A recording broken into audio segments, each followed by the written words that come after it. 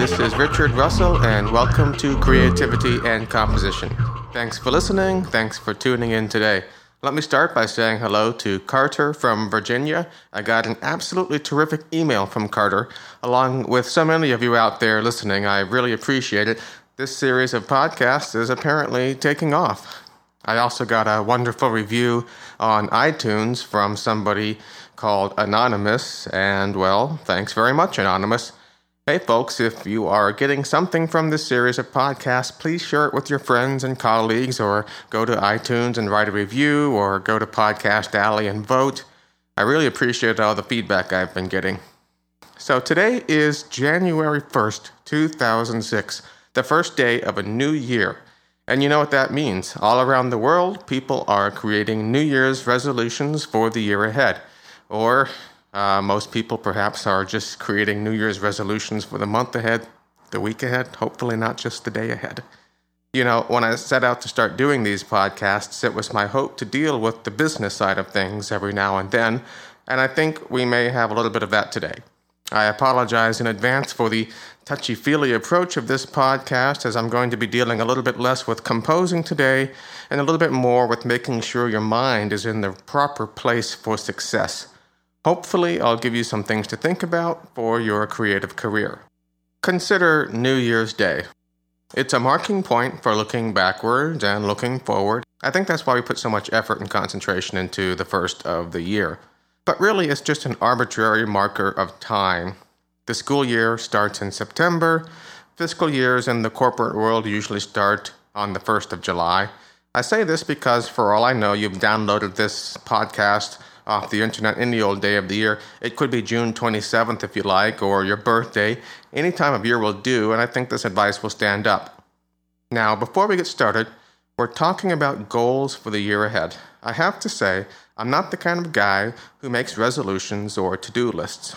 I think generally they are kind of hokey, but lately I think I may be becoming a convert.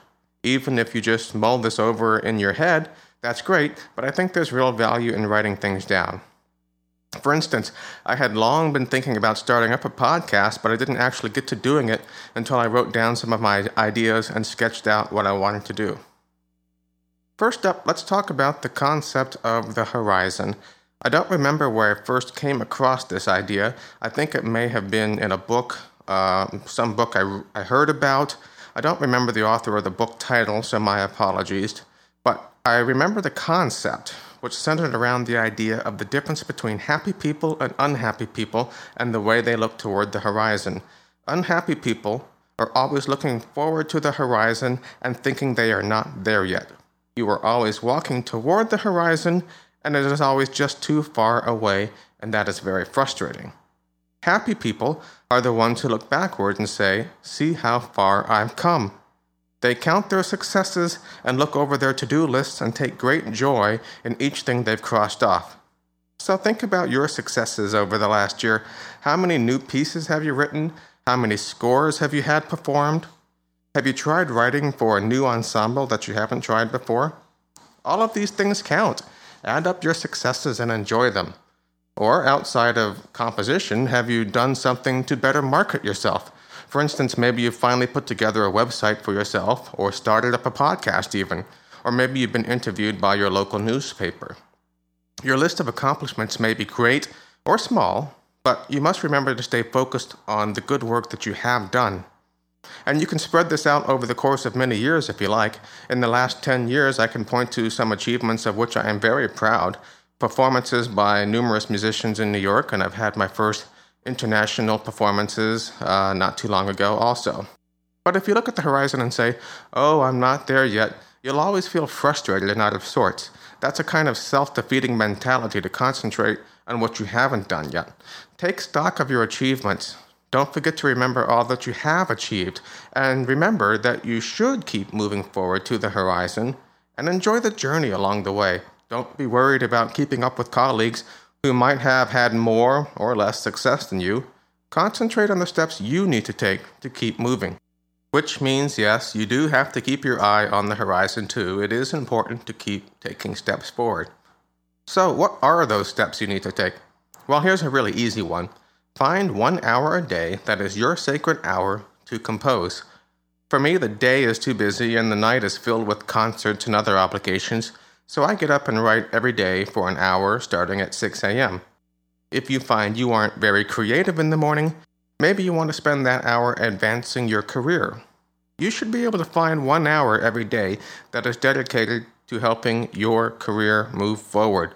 Maybe it is easier to spend 30 minutes in the morning and 30 minutes in the evening, but even if your time is very busy and very limited, you have to give your composition career its due if you want to see it grow. But beyond that, I couldn't possibly know the exact steps each and every one of you should take. That's going to require a little bit of homework on your part, a little bit of thinking. So let's start off with some definitions. I listened to someone's podcast recently, a British fellow named Adam Eason, E-A-S-O-N, and he has a podcast called Adam Up Live. He's into hypnosis, and he sells self-improvement tapes and books, which is another one of those things that generally I kind of find to be a little bit hokey. But anyway, on one of his recent shows, he asked a very probing question. What if you were able to wake up one morning with everything exactly the way you wanted it? Whether it's professional or personal or financial or whatever, your sum total of goals, what might that be if you woke up one morning and all of these things were in place? What would it look like? Would you have your regular day job? Would you be married and have kids? Would you have won a Pulitzer Prize for composition? Or are you happy enough being a big fish in a small pond? If you've never thought to answer these questions for yourself, and you woke up and didn't have the answers at hand, how would you know you've gotten there? As composers and creative types, we are at a distinct advantage here. We are very much able to visualize and imagine the world we live in. We create worlds through our compositions. And all I'm talking about here is to do this on a bigger scale. The point is, you've got to define what success you want before you can achieve it.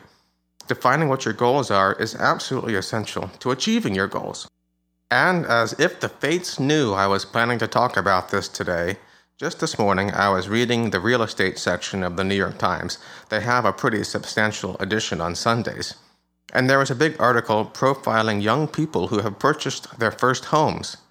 One of the guys featured bought his first home at age 23, and he says he hopes to earn enough money buying and selling houses, flipping them all for profits, so that he can retire by age 40.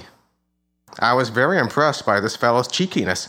Now, I have no idea if this guy is on track to achieve his goals or not, but I can pretty much assure you that if he didn't plan on retiring by age 40, he would not be retiring by age 40. He's put that target in front of him, something to aim for, and each year he can look back at his accomplishments and see how much farther along he's come, how much closer to his goal he is. I'm sure he'll have some setbacks along the way and some learning experiences, and maybe he'll actually retire at age 42 or 43, but I was very impressed by this fellow at such a young age to know what he wants, how he's going to get it, and he set out to make his goals a reality. So no matter what age you are, you have to take control of your composition career. Give yourself an aim, something to shoot for. Start by thinking that morning you wake up and everything is perfectly the way you want it, and that's your ultimate goal. It's good to know what that's going to look like for you, personally. And then work your way backwards. What would be the things you achieve that lead up to that perfect morning? If it helps to write these things down, write them down. What are the mileposts, the big accomplishments and achievements that got you there? So by now, you've got a list, or at least a germ of an idea of what direction you want to go in. If you're really inspired, you can start to sketch forward from here, today, and plan how you will get to this or that mile marker. Think about what you want to do in the next 12 months. It's important to keep your eye on the horizon and keep moving forward. But stay flexible, because as you move toward that horizon, it remains elusive and ever-changing. And if you take stock of your achievements, the steps you have already taken on your journey forward, remembering to look backwards and forwards, you'll strike a healthy balance in your career. Hey guys, thanks for listening. As always, you can reach me via my website, www.rdrussell.com. That's rdrussell.com. And I always do appreciate hearing from you. Until next time, this is Richard Russell saying, keep creating.